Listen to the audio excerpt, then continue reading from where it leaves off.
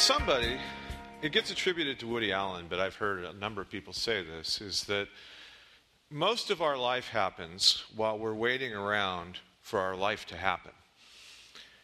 Have you ever been stuck in that place where you're in a place and you think, all right, once I'm done with this, once I'm done with this part of school, once I'm done with this job, once I'm free of this relationship, once I'm done being sick in this kind of way, then my life can really start. It's something that's just kind of grooved into us to think that the best is always out there. And there's some sort of thing that needs to end, or there's some sort of thing that we need to do to be able to enter into life at its very best. When Jesus showed up, probably his primary task in his teaching was to try to change people's mind on that. The people that he was talking to, the Jewish people of Palestine, thought, if we're really going to live the life that God has for us, we need to get rid of the Romans. And also, if we're really going to lead the life that God has for us, we're going to have to clean ourselves up first as well.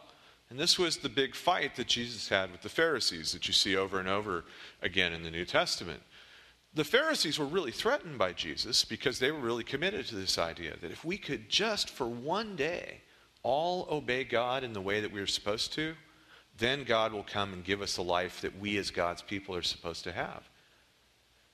And Jesus completely flipped that on its head. Jesus, as he proclaims what he called the kingdom of God, or the kingdom of heaven as it's in the Gospel of Matthew, was saying that this life that God wants to give to us is here now. It's not out there. It's not in the future. It's here now. And what do you have to do to get it? It's not something you have to obey your way into. It's not something you have to give things up to get into. That you just have to open your hands and receive it.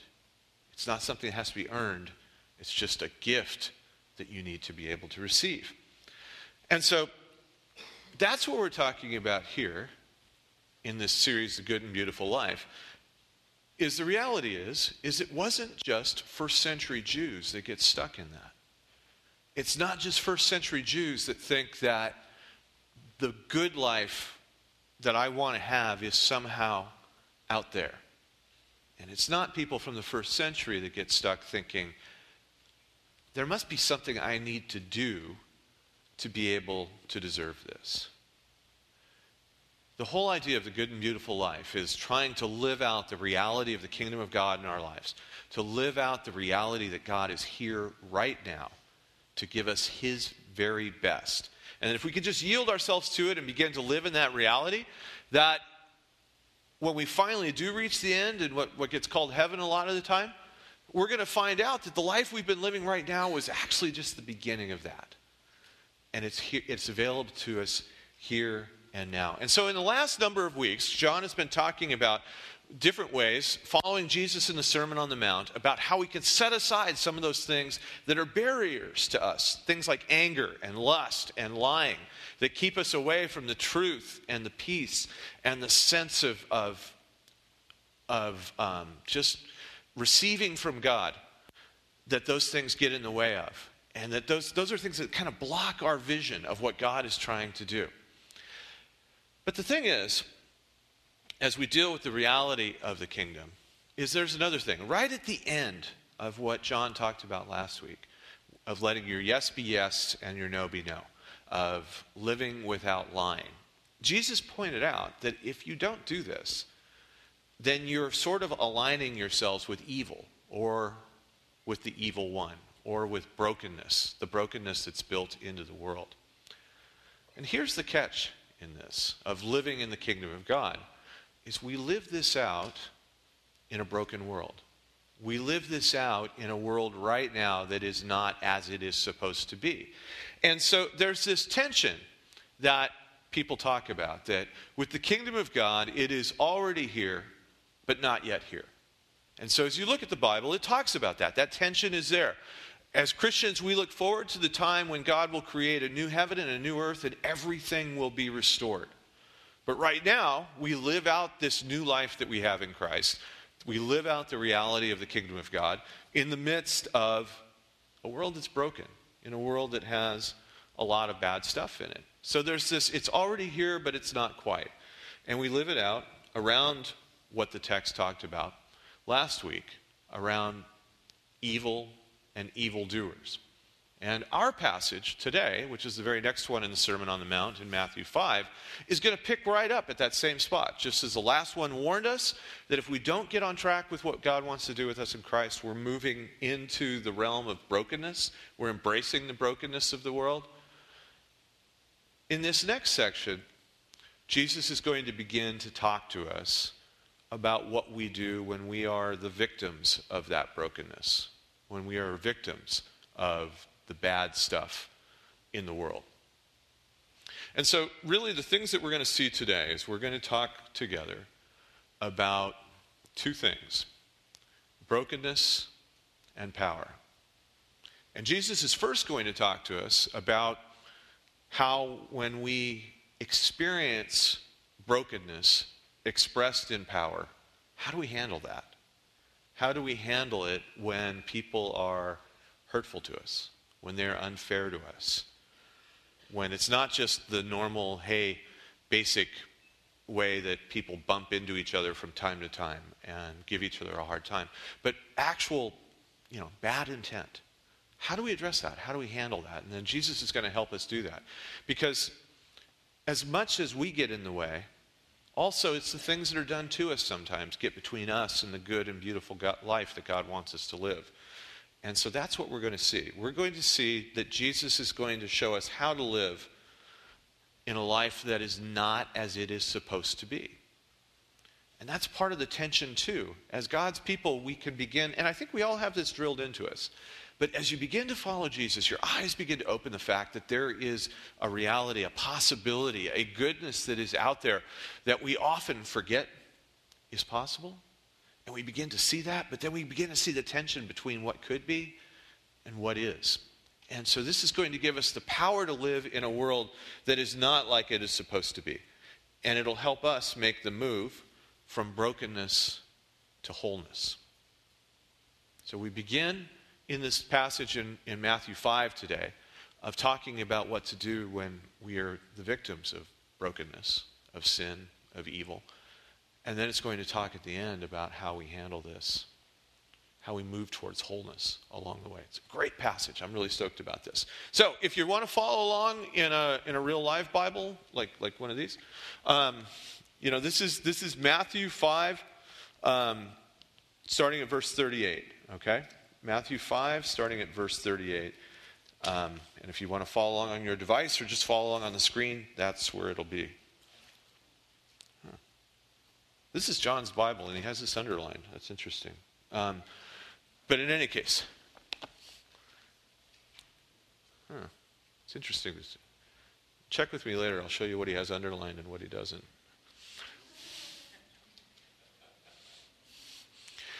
Okay, so here we go. Jesus begins, is this phrase you've seen in the Sermon on the Mount. You have heard it said. And then he quotes something out of Israel's tradition, out of the Hebrew Bible and out of Israel's tradition. So what's going on here is that Jesus is very self-consciously speaking to the people of Israel, to the Jews of Palestine, as if he is a new Moses. So it's not a coincidence that this is the Sermon on the Mount, on a mountain. The reason Jesus does this, as you might remember, in the Old Testament, in the book of Exodus, after the people of Israel are set free and they're out in the wilderness, and God makes his covenant with his people. After that, from Mount Sinai, Moses goes up to the top of Mount Sinai and hears from the Lord, and the Lord gives them the law, the direction, the Torah, that this is how you live your life as my people. So what Jesus is doing here in the Gospel of Matthew is Matthew's presenting Jesus as a new Moses, that this is the new way of life for the new people of God, that are going to be those who know and follow Jesus. And so that's what Jesus is doing here in this. You've heard it said this, but this, Jesus is saying, look, out of your tradition, out of what God has set up to this point, this is how we've understood things. But from this point on, as I begin to rule in this world, here's how it's going to be for us from this point on. So Jesus says, you've heard it said, an eye for an eye and a tooth for a tooth. This was how Israel was supposed to handle bad stuff. When people did hurtful things to each other among God's people, it meant that any kind of punishment that was brought out by God's people had to be about equal to the offense. Now, we often talk about this as if the eye for an eye and tooth for a tooth, as if it's somewhat barbaric. Unless we want to be barbaric. We're angry at the person who did the bad thing, and it's like, yeah, that should happen to them too. But in context, when God first gave this to his people through Moses, this was actually something that stood for justice and was there to help. Because the standard in the ancient world was punishment depended on who the victim was and also on who the perpetrator was. So if I'm a wealthy, noble person who's attached to the royal family, and I get angry and I kill a slave, nothing happens to me because I'm an important person and the slave is not. Because there's a different set of rules for important people and a different set of rules for unimportant people. And what an eye for an eye and a tooth for a tooth was designed to do was to create a sense of justice with punishment. That the punishment had to fit the crime, and it was the same punishment for everyone. So whether a slave committed the offense or a super important person committed the offense, it was the same punishment. If an important person was the victim or a slave was the victim, the punishment was the same. So this was actually, in context, a really good thing. But what Jesus is doing next here is he's not really arguing with that. He's saying that now, as God's people in the kingdom of God, we're supposed to do things in a really different way. That up to this point, establishing justice, resisting evil in this world was our thing. If we're the people of God, that's part of what we're here to do, is to make sure things are right. And so it was the job of the people of Israel, if somebody lost an eye because somebody was super careless or malevolent, it was the job of everybody else to come in and make sure that person was punished. If a tooth was lost, then a tooth was lost. But the idea to make sure the punishment was just and fair, but also to make sure it happened. That was the role of God's people. That's the fact that there is brokenness and evil in the world. It was the job of the people of Israel to try to stamp that out in their midst. But look at where Jesus goes next. What he tells them instead, he says, but I tell you, don't resist evil, or the evildoer. It's hard to tell how it's translated there. And that word resist, I was looking this up, it's really kind of interesting. Most of the time, it carries the idea of standing up. And so maybe that's a better way to get what Jesus is saying. He's actually saying, don't stand up to evil. So this is curious, because he's telling God's people, when other people get at you, don't fight it. Don't stand up to it. And he goes on and gives 3 very specific things. And this was not just people being slightly annoying to one another from time to time. You might remember that the people Jesus was talking to, Jesus himself, they were occupied by the Roman Empire at this time. And so they were God's people, knowing they were supposed to be able to rule, and instead they were being ruled by the Romans. And so what Jesus is really giving here, in a way that really doesn't quite make sense to us right away, because we're God's people. Aren't we supposed to fight for what's right? Shouldn't we do that? Shouldn't we fight for what's right? Well, I think what Jesus is actually doing here is giving his people another way to fight. And so what he does is gives them 3 quick things that are things that the Romans could compel them to do. And he tells them to respond in a completely different way. You may be familiar with this, but look at what Jesus says here. He says, look, if someone slaps you on the right cheek, turn to them the other cheek also. In Roman law, a Roman official could slap somebody as a way to compel them to act. But this is actually over a little bit. He's saying if somebody slaps you on the right cheek, in Roman law, you were supposed to only be able to slap somebody with the front part of your paw. They had rules for how you could slap people officially. A Roman soldier or official, if one of the conquered people wasn't doing what they wanted to, under Roman law, could give them a slap. But most people are right-handed. So if you're going to slap somebody, you're going to slap them on the left cheek. So the fact that he's saying, even if somebody slaps you on the right cheek, it means you've been backhanded. So even if the Romans break their own rules, so not only our rules, not only our sense of personal space where this person has just slapped you, and even if the Romans break their own rules, here's what you do. Here's how you get back at them. Offer them the other cheek. Let them strike the other cheek instead. It's like, what? How does that make sense? Well, here's another one. The Romans had a deal that they could compel you to give something up. If there was something that they needed, that the idea is they were perpetually at war, and so if they needed something that you had, I need your hat, I need your sunglasses, I need your phone, or in this case, if anyone wants to sue you and take your shirt, hand over your coat as well.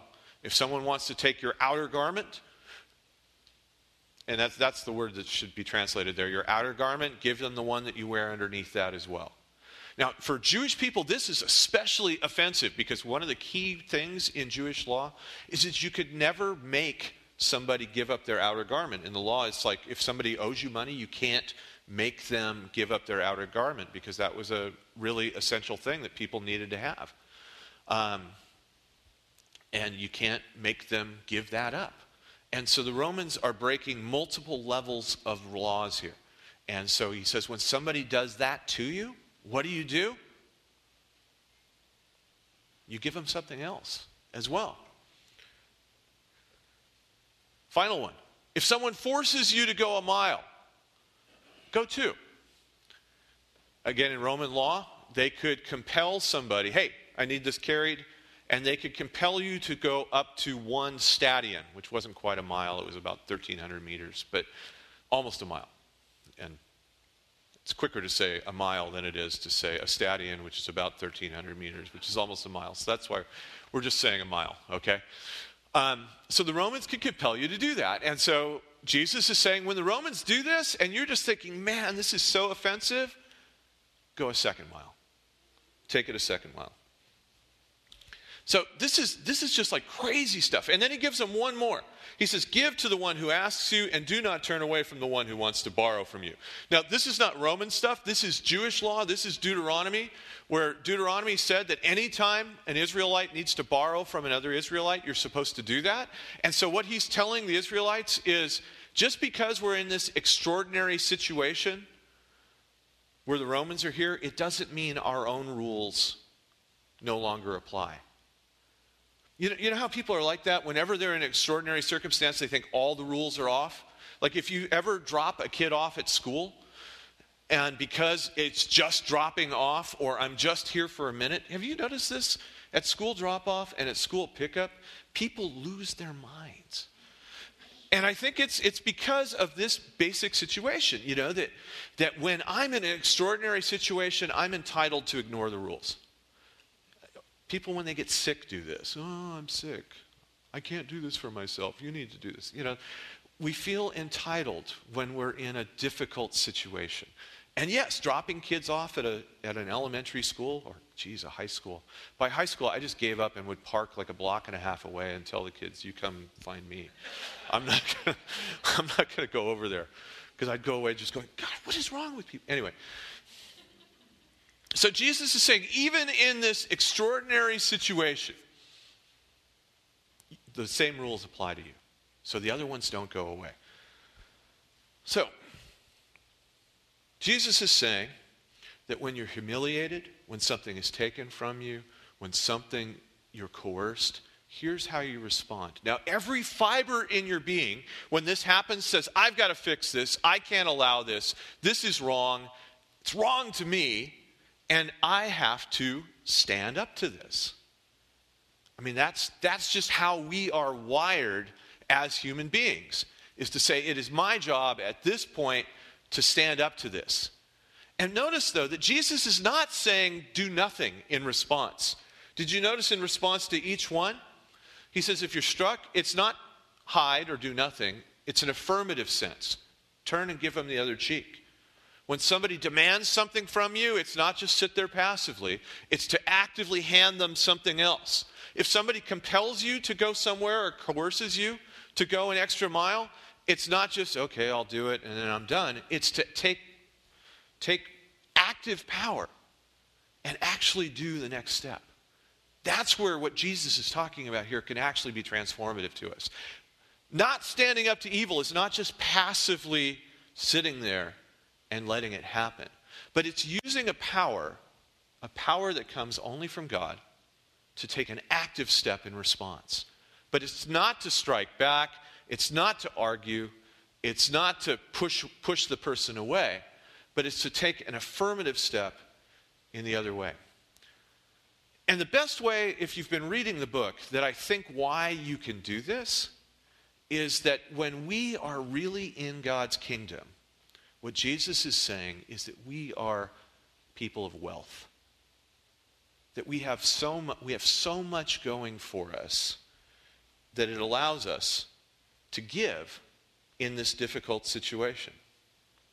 It allows us to give. There's a great... Essentially, what being in God's kingdom does is it gives you what people call walk-away money. Have you ever heard that phrase where you have enough money that if people mess with you, you can just say, forget it, I'm out of here. And there is a kind of wealth that allows us to do that. And what Jesus is saying here is that in the kingdom, we have that kind of wealth. There's a great quote in the book, The Good and Beautiful Life, if you've been following along, from Miroslav Volf, who's somebody I had some classes with way back in the day, who I've read and really liked. He has really helped me along the way come to grips with some things. And when he's talking about this kind of wealth that we have in Jesus that allows us to have some really bad things happen to us and to hang in there with us, he's not coming from an easy place. Volf was the son of Protestant pastors in Croatia when it was Yugoslavia. So he grew up a Christian in a communist country where it was very difficult to be a Christian. And he grew up a Protestant Christian in a country where their national identity is being Catholic. And so Volf knows what it's like to be on the wrong end of power.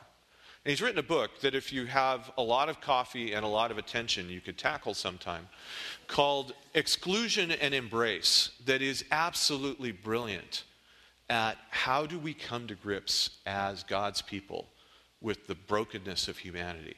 So he's a great guy. He was a great professor. I liked knowing him. He's now at the college where my son and daughter-in-law went. They didn't get a chance to take a class with him, but I was in New Haven one time, Chris's freshman year, and I saw Volf walking down the street, and I so wanted to talk to him, but I thought, how do you fanboy a theologian? You know, because his work had been so helpful to me. But do you stop a guy on the street and say, hey, what you wrote has just been so helpful? I probably should have. But instead, I chickened out. And now I'm telling you, I saw Miroslav Volf on the streets of New Haven, Connecticut, but I didn't say anything. But Volf says this. He says that if we truly understand that we are living in the kingdom of God, that we are fully under God's authority, as his sons and daughters, as heirs of that kingdom, we right now have all the riches that God wants to give us, that we can have a rich soul, he calls it, or a rich self. Notice what he says here. He says, a rich self looks towards the future with trust. Because it gives, rather than holding things back in fear of coming up short, because it believes God's promises that God will take care of it. Each of those things that Jesus tells us to do when we are the victims of human brokenness are giving acts. And you can only give in that kind of way if you know you have a huge bank account. And what Wolf is trying to remind us here is that we do that. Do you remember one of the metaphors that Jesus used for the kingdom of God early on in one of John's first weeks? He says the kingdom of heaven or the kingdom of God is like a treasure hidden in a field. It really is a treasure. And if we have a sense that that treasure is ours, it gives us the wealth, it gives us that sense of being able to walk away, that this circumstance is not final. That I have the resources to stand up to this. That I don't have to win this battle. Because as soon as I leave here, I'm going to be great. But the kingdom of heaven is also like that it's so great that when a man found it, he hid it again. And in his joy, he went and sold all he had and bought that field. That phrase, where he sold all he can. We're going to come back to that in a minute, because this is how we get at that wealth, that treasure, that great thing that Jesus wants to give us. So Jesus goes on. He's kind of left his audience hanging a little bit, because he's really told them something that's almost kind of impossible. If somebody slaps you in the face, and not just even in the legitimate way the Romans say they can, but in an illegitimate way, that one that's not about power, but that you backhand somebody, it's about contempt as well. When somebody has compelled you to give up the thing that you're never supposed to give up, when someone has forced you and coerced you to do something that's really bad, how do you go forward with that? How do you give in that circumstance? So Jesus has left them and us hanging. And so now he goes on to the next thing about how we actually live that out. So he says again, you have heard it said. So from the scriptures and the way that we talk about the scriptures, which is really a smart deal, because that is really how we experience the Bible ourselves. We never just read the Bible. We're always reading the Bible in conversation with one another of what you've heard people like me say that it means. And so the Bible's never just itself. It's always a mix of what I've read, what people have told me it means, what I would like it to mean, what I'm afraid it actually means and I'm trying to avoid. It's all of those things along the way. And so I appreciate that Jesus just doesn't say, it's written this, but that you've heard it said. He's putting it into that context. He's like, let's just be smart about how we all experience Scripture and how we've all experienced how God speaks. So you've heard it said, love your neighbor and hate your enemy. And actually, he's combining a couple things. The text in Leviticus is love your neighbor as yourself. But that also gets added on that you're supposed to hate your enemy. There's nowhere explicitly in the Hebrew Bible where they're told to hate their enemies, but come on, that's just common sense, right? That's how people know. They're my enemy. How else should I treat them? And so Jesus is owning that and kind of speaking what people are already thinking. He says, but I tell you, in my kingdom, where you are my son or my daughter, where you are an heir of the king, where God is not just ruling someday, but ruling right now, in my kingdom where the wealth of the creator and maker of the universe is yours right now, and the resources of our Lord and Creator is available to you right now, here's how you live this out. Love your enemies and pray for those that persecute you. Wow. And there's even a slight threat here, or a condition that feels like a threat if you're not quite ready to do it. He says, so that you may be children of your Father in heaven. It's like, if you want all the good stuff, if you really do want to be God's son or daughter, this is how it goes. This is how we as God's people are going to live this one out. This is how it works, guys. This is not this, okay, I'll follow the Lord, I'll identify with him, but it's not like loving your enemies is some extra level that only a few people do. He's actually saying that this is a basic condition to being one of God's people. He's essentially saying you're either all in or you're all out, is how this works. If you want some of it, the kingdom of God is not a buffet line. You don't just get to show up and, pick one of those and one of those, and this one I especially like. I'll take 2 of these, and I'll leave these other ones out. But he's saying, guys, this one counts. This one is really essential. And then he says this really interesting thing. He says, he causes the sun to rise on the evil and the good, and sends rain on the righteous and the unrighteous. So up to this point, the text has been assuming that Jesus has been assuming that we're the victims of the brokenness of the world. He's talking to people who have been on the wrong end of this. He's talking to people who have been hurt. But when he makes this point that it goes on the righteous and the unrighteous, essentially what he's saying here, this is almost it was a basic saying from their time. But it's another way of saying, kind of, who knows who the righteous is and who the unrighteous are? What he's saying to us is, don't be so sure that you're just among the persecuted, that you're just among the victim. He's saying that your job, and this is why he tells us it's not our job to stand up to evil, because in so many circumstances in our lives, how certain are you that you're the good guy and the other person is evil? How certain are you in that hurtful situation that you're completely innocent and the other person is completely to blame? I know it feels that way. It's a very gratifying feeling when you get to that point. Isn't it? It's a false empowerment, but it feels really empowered to feel like it's totally their fault and I am totally okay in this. But what Jesus is pointing out to us here is, guys, how often is that really the case? How often is it really the case that we are completely the victim and someone else is completely the oppressor, completely the hurtful one? Because in a sense, we're all broken. And so, in a lot of times, what Jesus is telling us is that we're the Romans. Now, some of us are in circumstances where, it's easy again to say, no, how could this be? Looking around the room, hardly any of us are shot callers in our lives. Hardly any of us are in that place where we have complete power over other people. Now, we've all experienced that. We've had teachers, we've had coaches, and when you're a teacher or a coach, you have a lot of that kind of authority. When I was a coach, I could tell kids to keep running until they threw up. I didn't try to make them throw up, but it would happen along the way. Wasn't on purpose.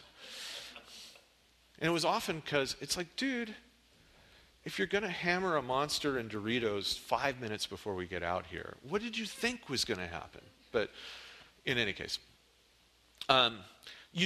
sometimes we do have that kind of authority, but most of the time, we're not shot callers. We don't have that kind of power. But then we go home with our spouses, with our kids, with our parents. And when somebody loves you, they give you power over them. And so we become the person who has that ability to compel and coerce and sometimes even actually physically, but at least metaphorically slap and hurt. So we're all potentially there, which is why Jesus is saying to us, it's not your job to stand up to evil because we're usually part of it ourselves. None of us is probably pure enough and okay enough to pull that one off. But what we are ready to do, Jesus says, is love and to pray. That we have that privilege, we have that authority. He's saying that God's people now, we don't have the authority to fix other people, but what we do have the authority to do and the power to do is to love them. I say to you, love your enemies and pray for those that persecute you. He makes this point. He says, look, it's kind of an obvious point, but he says, if you just love those that love you, what reward are you going to get? that's not, I mean, everybody, who doesn't love people that love them? You know, when somebody really likes you and loves you and appreciates you, isn't that amazing the way that they immediately go up in your estimation? You know, in my role, if somebody says, wow, you know, that was really helpful what you said, I immediately begin to think, that person is particularly insightful to be able to do this. I mean, it's just how we work as human beings, right? When people love us, we love them. We like that. It's great. It's just, but even the tax collectors, the worst person you could think of, they do that. If you take a tax collector and tell him, man, you're an awesome tax collector, he's going to love you for that. And if we only greet our own people, and greeting here meant more than just, hey, what's up? But it involved a certain amount of engagement. But he says, are you doing any more than others? No, this is what all human beings do. And you are living in God's kingdom. You are a son or daughter of the King. You are empowered and enriched to live this incredible, new and beautiful life, this good and beautiful life. And if all you're doing is loving the people that love you and greeting those that greet you, that's it? Come on now. Don't even the pagans do that? So he says, here's what we're up to. And this is what we're supposed to do. He says, be perfect as your heavenly Father is perfect. Now, this word has freaked people out for a long time. You know, perfect's a hard word. But it's important to hear this in context. Again, what Jesus is talking about here, and this is why I wrote this in parentheses, he's really talking about being whole, of being the person that you were created to be, of experiencing all that God intends for you to be, of allowing him to actually change you and transform you and make you into the man or woman that he created you to be. That's what being whole is. That's what being perfect is. You know, at the beginning, we talked about avoiding evil or brokenness. Well, this is the counterpart to that. In a world where evil is mostly expressed in our own brokenness, what he's saying is that God wants to bring us into the wholeness that he already exhibits, that he already experiences. And he's trying to bring us in to that space. So how do we get at this? How do we live this life that Jesus wants to give for us? I think the first step is to understand our own wealth and the power that comes from wealth. There is a kind of fake power that we tend to run around. I mean, so Jesus is telling people that, look, if you're really good with your fists, this isn't going to help you here. That if you're really good with arguing with the Romans, this isn't going to help you here anymore. And so understanding first and foremost that there is a new source of power that doesn't come from us. So another way to put this, if you are going to rely on the power that you walked in here with, you're not going to be able to step into the life that Jesus has for you. That it doesn't come from the wealth that you have already in your pocket. It comes from the wealth that Jesus gives you. It doesn't come from the kinds of power that you know how to have. Sometimes the power we have is really good, and sometimes the power we have is almost, it's kind of bad and malignant. Some of us are super hard workers, and some of us are smart and know how to figure things out. Some of us are incredibly good at being kind to people, and each of those has its own kind of power. But in our brokenness, all of us express power in other ways that are not helpful. We get angry. We get aggressive. We get passive-aggressive and mess with people in all kinds of different ways. There are broken ways that we are used to exhibiting and holding on to. And what Jesus is telling us to hear is, you want to step into the full life that I have for you, you got to set that stuff aside. Like in the story, the guy who found the treasure in the field went and sold everything he had in order to buy the treasure that God has for him. You can't stand up to a Roman slap in your own power, but you can with the power that Jesus wants to give you. That's what he's talking about here. And so it is setting your own wealth and your own power aside. And so a big part of this is just being aware of the ways that we are powerful, of the kinds of power that we have. And some of us, for all of us, it's going to be a mix of good things and broken things that we use to exert power over the people around us. And Jesus is saying, take a hard look at yourself and identify what those things are so you can begin to set them aside. This is really a zero-sum game.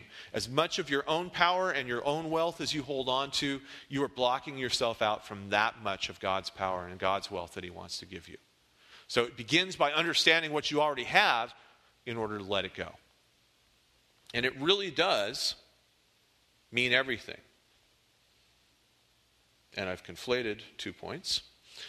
And so now, I was going to talk about wealth and I was going to talk about power, and I just talked about both. You get out faster this way, so it's good for all of us. But then the thing that you can do, so the first step is identifying the sources of wealth and power that you hold on to, that you rely on, and let them go. And then what you can do affirmatively is begin to love. Now, some people in our lives, it's easy to love. Last night our family was together. Today is our daughter Katie's 21st birthday, which is shocking. I know Wendy and I were 14 when we started having kids. And so it's just astounding that we have a 21-year-old and an almost 24-year-old now. That was easy.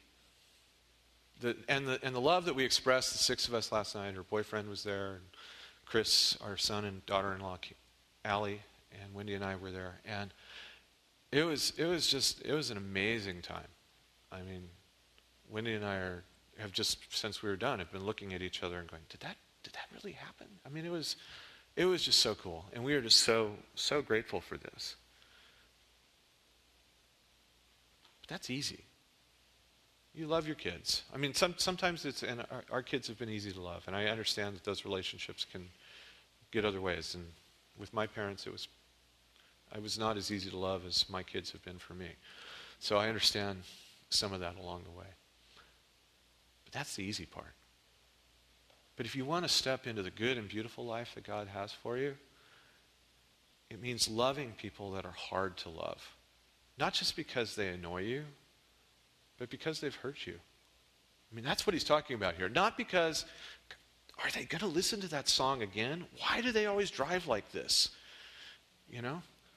The toothpaste cap, again, is here on the counter, right next to the toothpaste tube. How hard is it to put it back?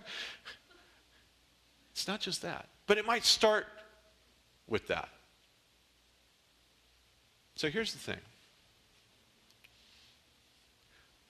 You have power and you have wealth beyond your imagining. But to get to it, you got to let go of the power and wealth that you already have. And you'll begin to fill up what God wants to do when you begin to love. So here's what I want you to think about. I want you to identify 2 people in your life. I want you to identify somebody that is easy to love.